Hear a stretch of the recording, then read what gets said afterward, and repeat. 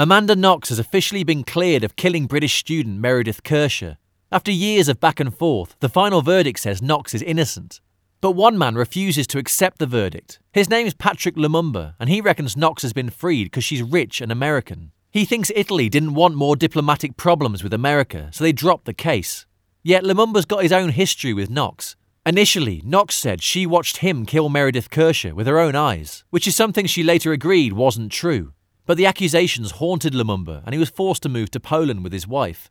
Now, prosecutors are stumped as to who killed the British student. The only person convicted of the crime is a man called Rudy Goethe, who was sentenced to 16 years in 2008.